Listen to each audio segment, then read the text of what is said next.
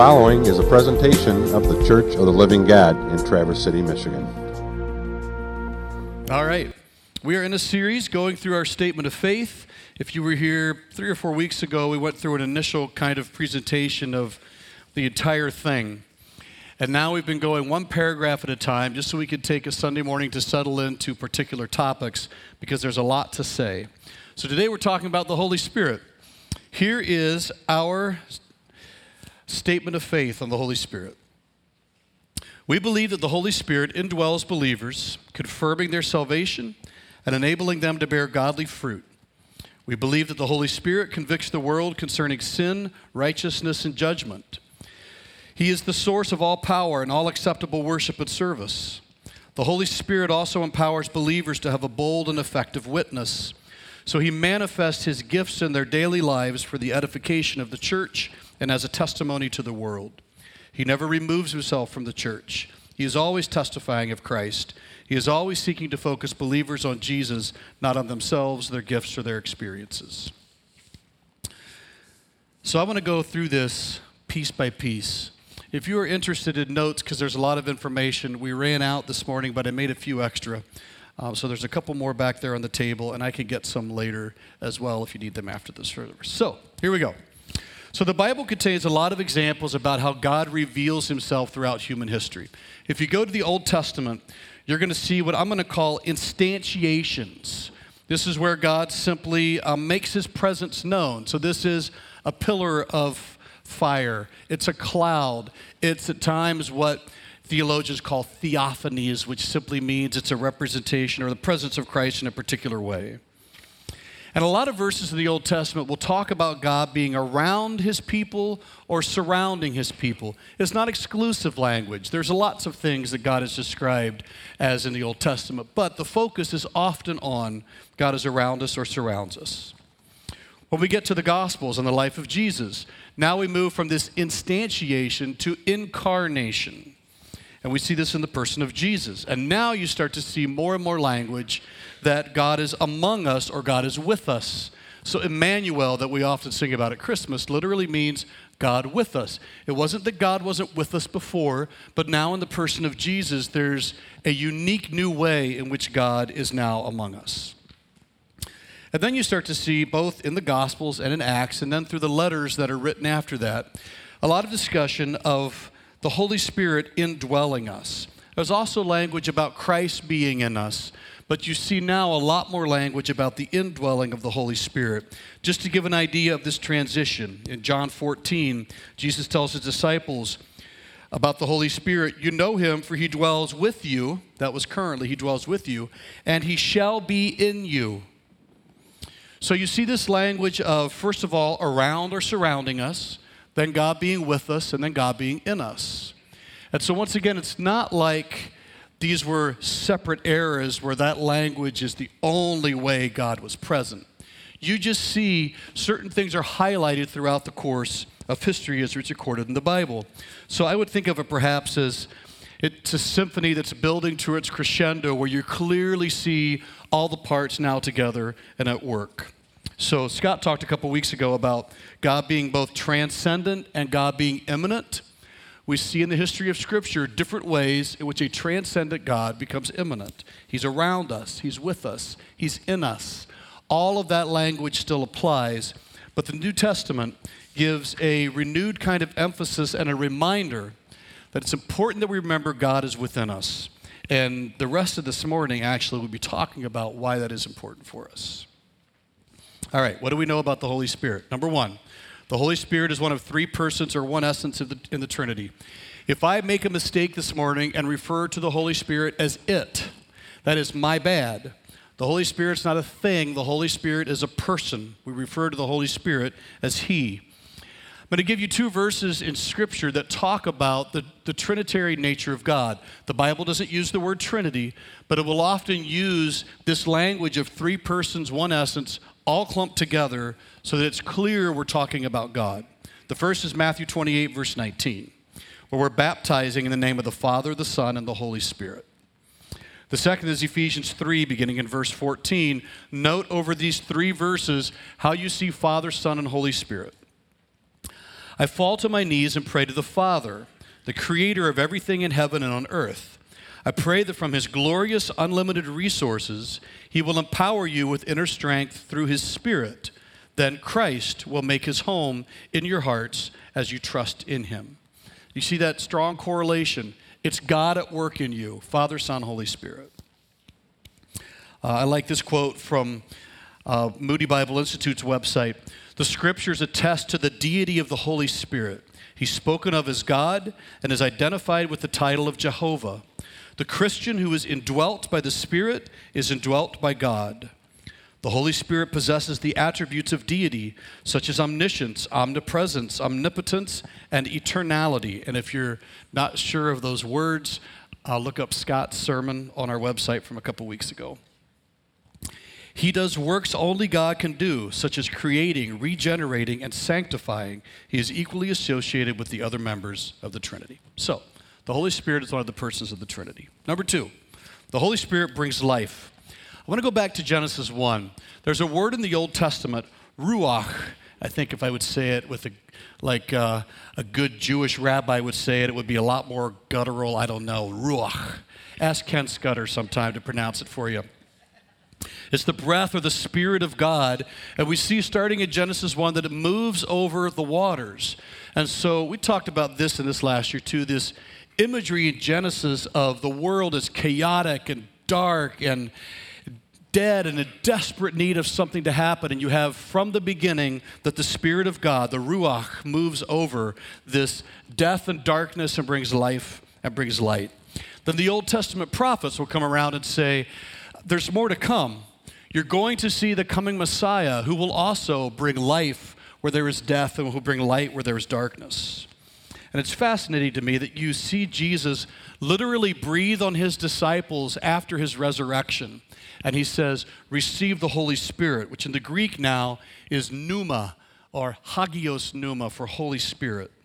And I suspect for Jesus' audience and for these disciples who were there, they're probably flashing back to Genesis 1. Oh, that's right. There was death and darkness and chaos, and the breath or the Spirit of God was breathed out and brought life, and then was breathed into Adam and brought life. And now here's Jesus, once again, the breath of God coming to them and bringing life. So just like God's breath brought physical life to Adam, Jesus' breath is bringing spiritual life to the children of Adam. And then we see that the Holy Spirit brings comfort, protection, counsel, conviction, guidance, regeneration. At the end of your notes, there's almost 2 pages of a small font of a list of all the things that the Holy Spirit brings to us. So I would just say this. If you've experienced times in your life when you were dead, and this could be you were far from Christ and you were dead in your trespasses and sins. Or as a follower of Christ, you've been in seasons of your life where you're in the valleys of the shadow of death, or life feels chaotic and you feel overwhelmed, and you experience this regeneration, this newness, this calling you to Christ and pointing you toward the person and work of Jesus and reminding you that there's hope in the midst of despair, and there's life in the midst of death, that there's joy in the midst of sorrow. If you have experienced that, it's the Holy Spirit at work in you. That is God at work in you, breathing onto you and into you in this spiritual sense, life. Third point is that the Holy Spirit baptizes us into God's family. So the word used in the New Testament for baptism is baptismo. It has to do with immersion. It has to do if you take a cucumber and you immerse it in a brine and you pickle it. I also read another example of this in Greek writing that I personally find entertaining, so I'm going to share it with you. If you're a fan at all of Greek mythology, there's a story of this dude named Odysseus who goes on this odyssey. And he gets to this island where there's a one-eyed giant called a Cyclops. And he's kind of trapped in this island because this giant wants to eat him. Long story short, Odysseus eventually takes this stake and he plunges it into the giant's eye to help him get away. And the word for when he plunges that stake into the giant's eye is baptizo. Okay, that was free. That came up in my reading this week. But the idea that is, it is plunged into and immersed in something. This is the idea of baptism for us, that when we come to Christ, we are plunged into, we are immersed into life with Christ, and it's the Holy Spirit who does this. So we're baptized by the Holy Spirit into Christ, and we become something new. I mean, we're still us, right? But now, and I don't know what the spiritual equivalent of brine is, but we're transformed. Now we are different than we were before. This last week, week ago maybe, it doesn't matter because the timing is not the point of the story I'm about to tell. My wife has okra that is pickled, and I don't care for raw okra, and I really like fried okra, as you might imagine. But pickled okra, I discovered, is fantastic. There was something about dipping it in there and letting it seep up all of these things, absorb all these things. I have a lot of very chef-oriented words in my vocabulary. But it was just different. It was delightful. And that's the idea of what the Holy Spirit does for us.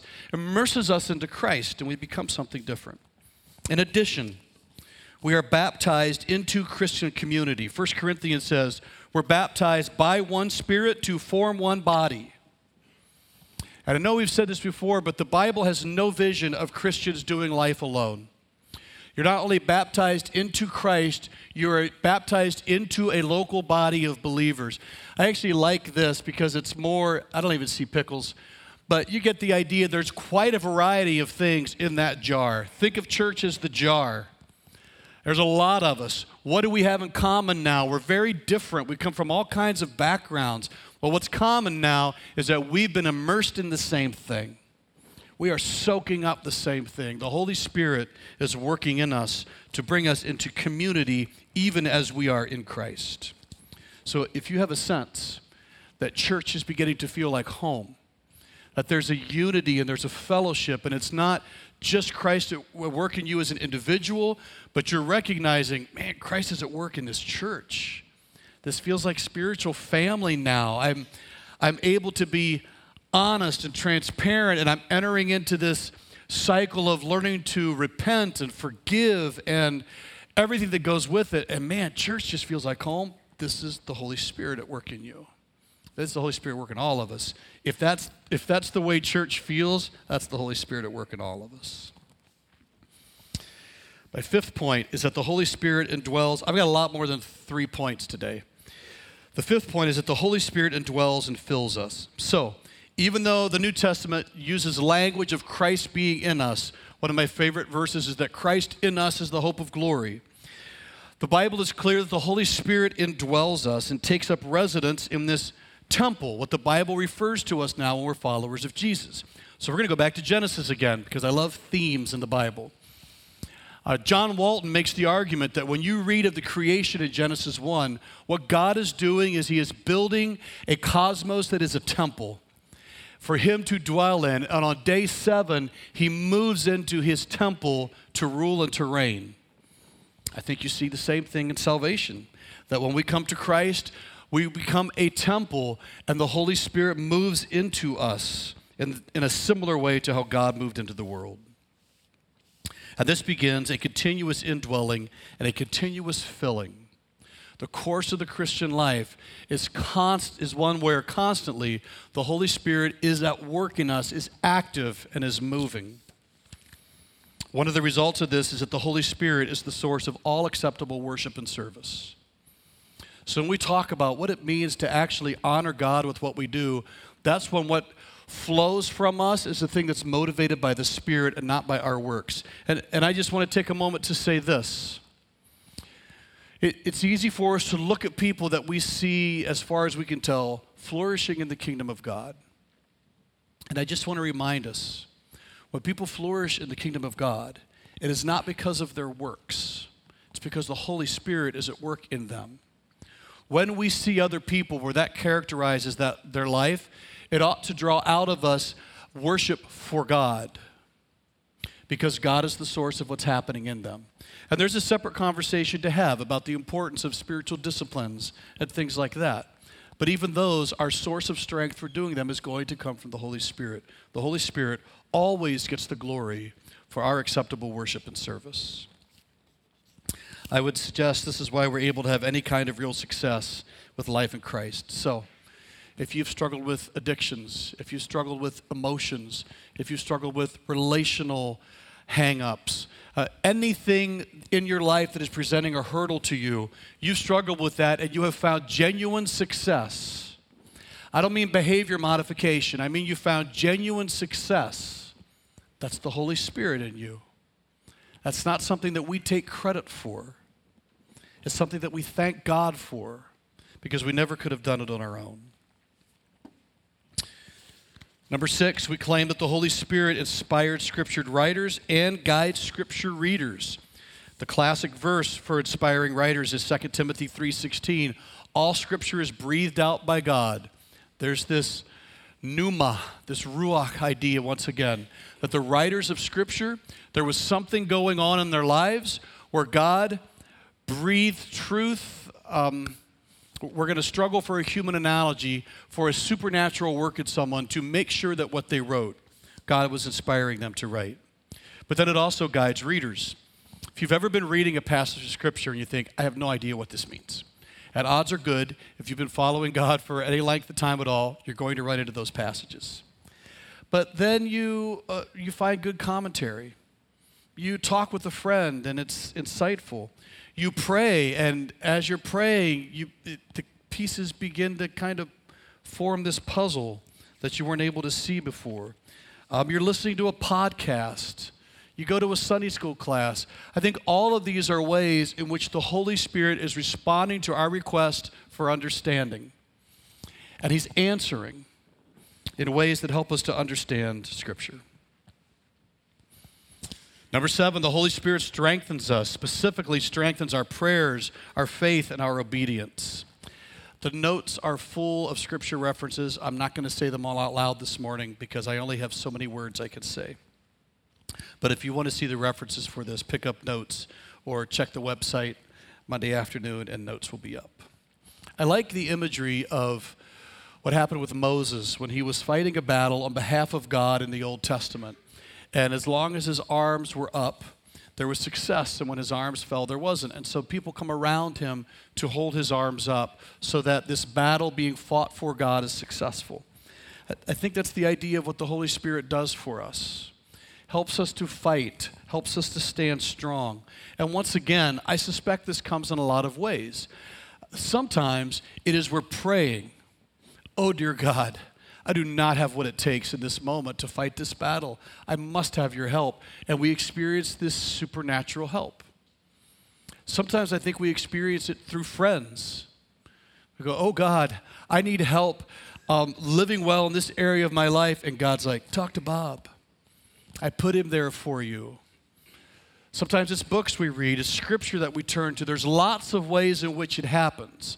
But when it happens and we get this strength to help us when we are weak, it's the Holy Spirit we have to thank. Number 8, the Holy Spirit enables our spiritual flourishing. So here I'm initially talking about our fruit. So fruit of the Spirit, love, joy, peace, patience, kind-heartedness, goodness, faithfulness, gentleness, self-control.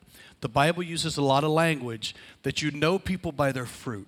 It uses the imagery of vineyards and orchards. It talks over and over about the fruit of people's lives. Then the writers of Scripture say that if you have the Holy Spirit living in you, there will be fruit. And this is what the fruit will look like. Love, joy, peace, patience, kind-heartedness, goodness, faithfulness, gentleness, self-control. And it struck me this week how many of those are relational. Let's work. So love, joy, those two seem to be fairly internalized. Peace, well, we're called to be peacemakers. But then especially patience, kind-heartedness, goodness, faithfulness, gentleness, and self-control. Those are all exercised in community. So remember, we're baptized into Christ and into community. Perhaps you see in this list, we're baptized into Christ, love, joy, peace. Beautiful fruit of that. We're baptized into community. Okay, the Holy Spirit's going to help us do community too. patience, kindheartedness, goodness, faithfulness, gentleness, self-control. And so once again, as we look at the life we do together in community, where we see these things become obvious, who gets the glory? God, yeah, God does. Yeah, we don't get the glory. If I'm more self-controlled today than I was 10 years ago, and I'd like to think I am, who gets the glory? Yeah, not me. God knows what I'd do on my own. If I am more patient now than I was 5 years ago, who gets the glory? If I am more kind-hearted now than I was last year, who gets the glory? Are we sensing the pattern? Okay, I think we have this tendency. And I'll be honest, I was expecting a more robust response from that because it wasn't a trick question. But I wonder sometimes if there's a little bit of pushback because I know that I want to think that if I'm more patient than I was a couple years ago, I have done the hard work of the spiritual disciplines and the putting myself into accountability and asking my wife how I'm doing. And yeah, I've done those things. Sure, but why did I do those things? What empowered me to do those things? Holy Spirit. So even if I have reorganized my life to do things, at the end of the day, it's not from Anthony's willpower. It's Christ in me. It's the Holy Spirit at work in me. No matter how far back I go, who do I have to thank? It's not a trick question. Right? Who do I have to thank? So as we look around this room, and then I see some of you, I'm like, man, I really admire you for your patience, your kindheartedness, your goodness, your faithfulness, your gentleness, your self-control. I really admire you. Thank God that God's Holy Spirit is at work in you, because I also know you well enough to know you're not doing that on your own. Does this make sense? It's a countercultural way of thinking because we want to think of ourselves as being the ones who are capable to do it on our own. That's behavior modification. It might get you somewhere. But we're talking about something as Christians. We are believers that it is the Holy Spirit's work in our life that makes all these things possible. And at the end of the day, we don't get the glory. Jesus does. Number 9, the Holy Spirit equips us. Oh, wait, I want to add one other thing about number 8, the Holy Spirit with our flourishing. This came up in something I was reading this last week. Someone compared the outpouring of the Holy Spirit into our lives to Jesus washing the feet of the disciples. And the idea was this. When you washed the feet of someone back in that time, they had traveled all day, and the dirtiest part of their body was their feet.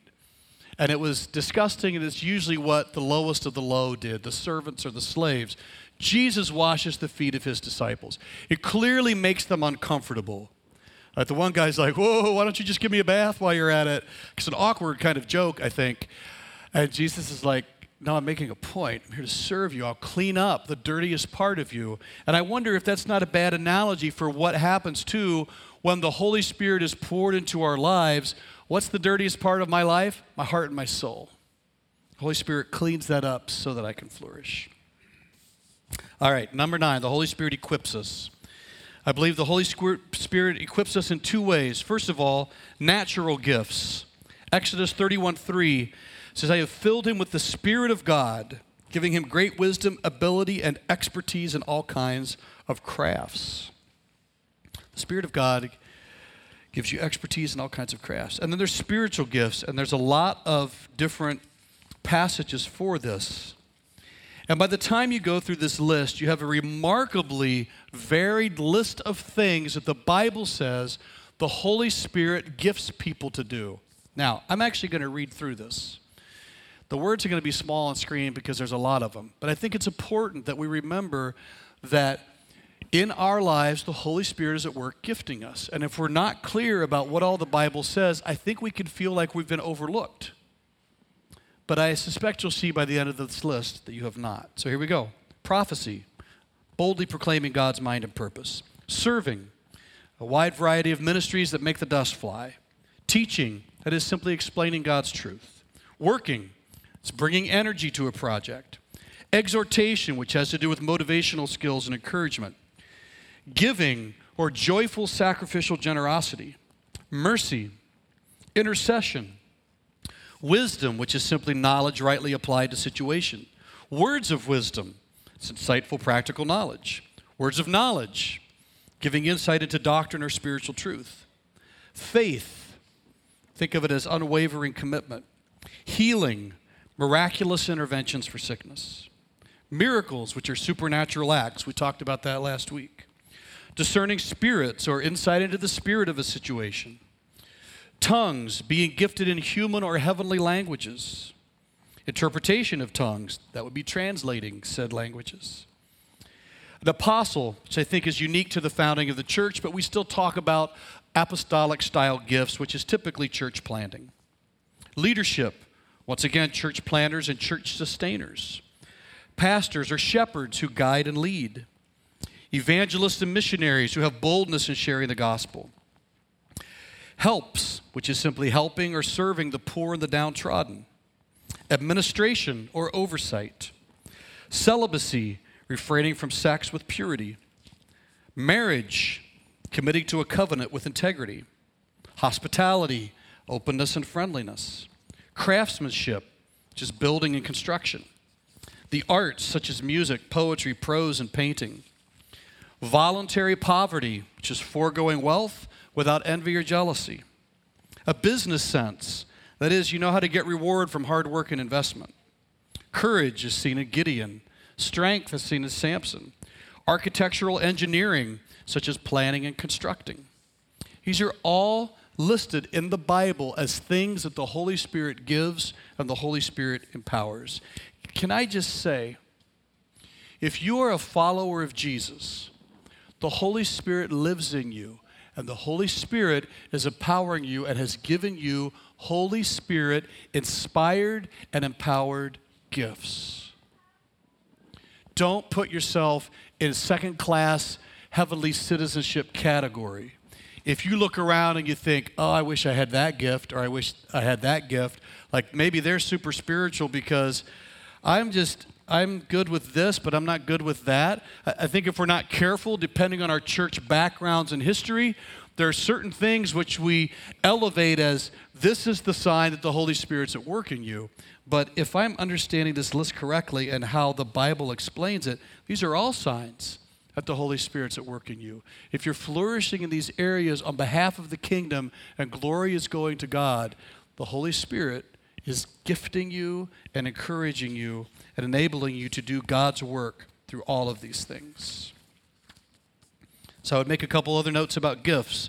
These gifts are different manifestations of the Holy Spirit's creativity in order to build up the church. And I don't know if this will come up later, but I think it's important to remember the Bible over and over says these gifts are given to build, to give God glory, to build his church. They're to point people toward God. There's no formula given in Scripture for gaining gifts. They're gifts. They're given as the Holy Spirit wills. We receive these gifts by grace and by God's good mercy. We don't earn gifts. It wouldn't be a gift. We are given gifts. The gifts are primarily, though not solely, they're primarily meant to build up, encourage, and comfort the church. And I would add, our last point today will have to do with how the Holy Spirit enables us to do evangelism. So I said the fruit was relational. I think the gifts are intended to build relationships. So once again, baptized into Christ, Holy Spirit gives us gifts. We use them to glorify God. Baptized into church community, these gifts are for church community also. These gifts are powerful. Because of that, they must be exercised in orderly and understandable ways that honor others above ourselves. They must be used in the context of love, lest our expression or use of these good gifts get all muddled up and cause others to stumble. Every attempt should be made to use these gifts with humility and service so that we share the desire of Jesus, and that is that God increases and we decrease. The Holy Spirit is always testifying of Christ, always seeking to focus believers on Jesus, not themselves, their gifts, or their experiences. So let me just make this note. The Bible is clear that we seek and pursue the Holy Spirit, just like we follow after Christ. We pray for the good gifts of the Holy Spirit to be given to us. And then we trust that God in His wisdom gives us the gifts He desires for us to have. Right? So I think this ought to be an active part of our walk with God, is to be praying, Lord, if there is more that I need, give it to me. Help me to understand how to use it well. But I would just say this. If there's ever a situation where the person exercising the gifts or the gift that is exercised is what is in the spotlight instead of the God who gave it, it's something is out of order. They're never meant to point to us. They're never meant to simply point to power. They are always meant to point to Jesus. Part of what we get to wrestle with, and any of the gifts on this list, by the way, like Paul says, there's this war that goes on inside of us, of the kind of people we know God wants us to be and that we desire to be, and then this fleshly side on this side of heaven that's constantly going, why don't you be like this? So part of the struggle with this, as always, is what does it look like to exercise the good gifts God gives us such that He increases and I decrease. His glory shines, not my glory. People's eyes are drawn to Christ, not to me. And I think, once again, the Holy Spirit will enable us to do that. That's why we keep praying for the help of the Holy Spirit in our lives. Number 10, the Holy Spirit is creative and innovative. So the Holy Spirit gives us the wisdom and ability to learn to use His good gifts appropriately and contextually in new situations, culture to culture, person to person, season to season. I'm going to go with Luke 5, that new wine needs new wineskins. So I've noticed, I've not done a lot of world traveling. Outside the United States and Canada, I've been to Jamaica and Costa Rica. But even in just those experiences, watching how different church services are in each of those places, that's one reason I encourage traveling into other cultures to see what God is doing there, because you'll find it's remarkable. What is moving and powerful one place is not what's moving and powerful in another place, and it doesn't make one good and the other one bad. It's just the Holy Spirit is creative and innovative. The Holy Spirit knows His audience, and He knows what they need. You can see this generationally, I think, even in the United States. So there's geographics. There's geographics. Is that a word? There's geographical things. There's generations. There's eras. Another practical example, I remember reading a number of years ago where Billy Graham, his crusades were amazing. And then as he got older, he's like, okay, I think the time of my crusades might be past. It's time to take a different approach. Okay. New wine, new wineskins. The Holy Spirit's creative and innovative. So this is where I would encourage you to read widely and see what's happening in the church around the world. It's wonderful to see how God is moving in different places, and often it's very different, and it's eye-opening because it kind of rounds out the wonder of how God reveals Himself to His people and works in them. And if you get chances to travel, it's another great way to simply get to experience the creativity and innovation of the Holy Spirit. Number 11, the Holy Spirit convicts us of sin and connects us to Jesus. So Jesus says in John 16:8, when the Holy Spirit comes, He will convict the world about sin and righteousness and judgment. So, if in your life the offense of your sin has been made clear to you, that's the Holy Spirit at work at you. If the foolishness of that sin has been made clear to you, that's the Holy Spirit at work in you. If you're beginning to realize, oh, if I continue down this path, it's going to lead me toward death, and the consequences become clear to you, that's the Holy Spirit at work at you. If then you are convinced of your guilt and you are convicted, and you get this godly sorrow that leads you to repentance, that's the Holy Spirit at work in you. So to see our sin, a desire God's righteousness and salvation through Christ, that's the work of the Holy Spirit. Now, one of the things that happens is we get the privilege of doing what the Bible calls planting seeds and watering.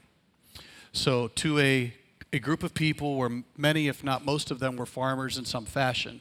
So it's a good analogy for them. We get to plant the seed. This is the truth of the Word of God in people's lives, and we even get to water it. I think that has to do with probably our attitude, our presence, our ongoing conversations. But who provides the seed? God does. And then the Bible is clear, who brings the harvest? God does. So one of our callings is to go into the world and spread the good news of the gospel, to plant seeds in the hearts and minds of people. And then, once again, I think the watering probably has to do with how we nurture the people to whom we have given the truth of God's word. Our attitudes, our presence, our relationship, that type of thing. But God provides the seed and God brings the harvest. So I just want to note something about this as well.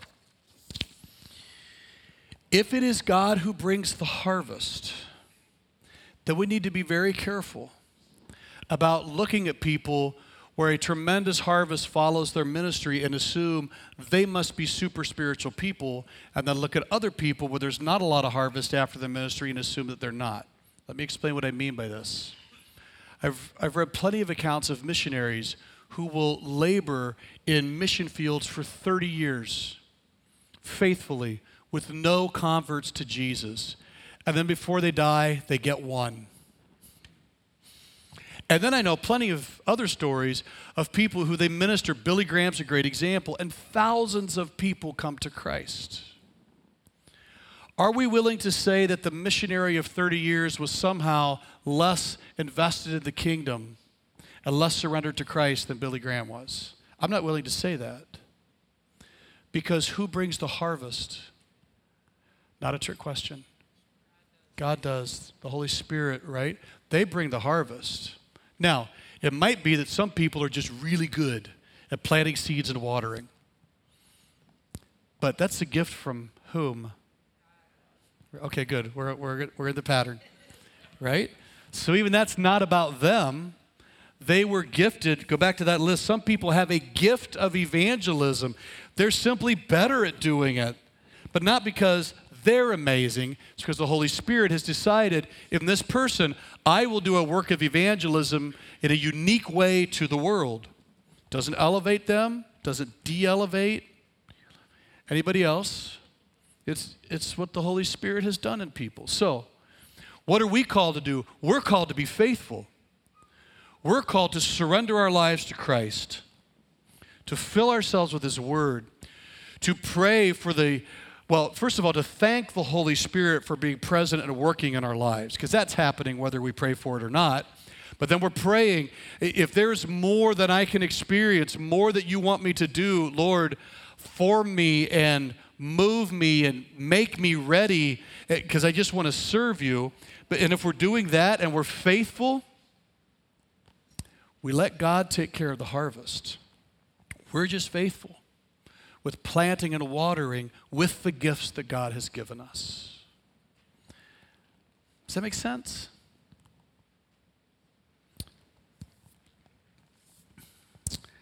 Number 12, the Holy Spirit empowers us to witness. There's at least 6 stories in the book of Acts where the Holy Spirit fills people and they speak with power about Jesus and His kingdom. So the Holy Spirit is the church's greatest ally in its evangelizing effort. Without the help and the filling of the Spirit, the evangelistic task of the church will fail. Now, I think evangelism can take a lot of forms. But the reality is,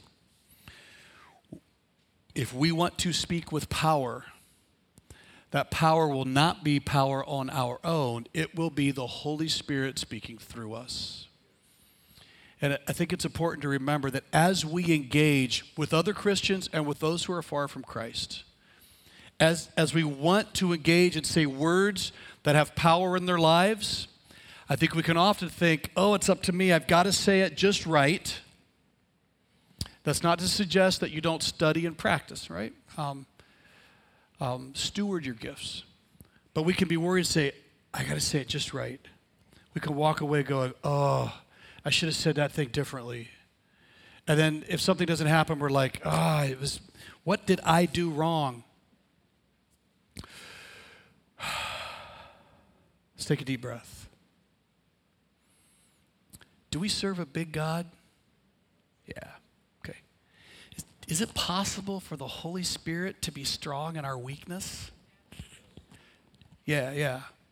I think it lets us relax. It doesn't make us lazy. It doesn't make us stop preparing, because the Bible talks a lot about stewarding the gifts God gave us. Work to steward it, sure. But at the end of the day,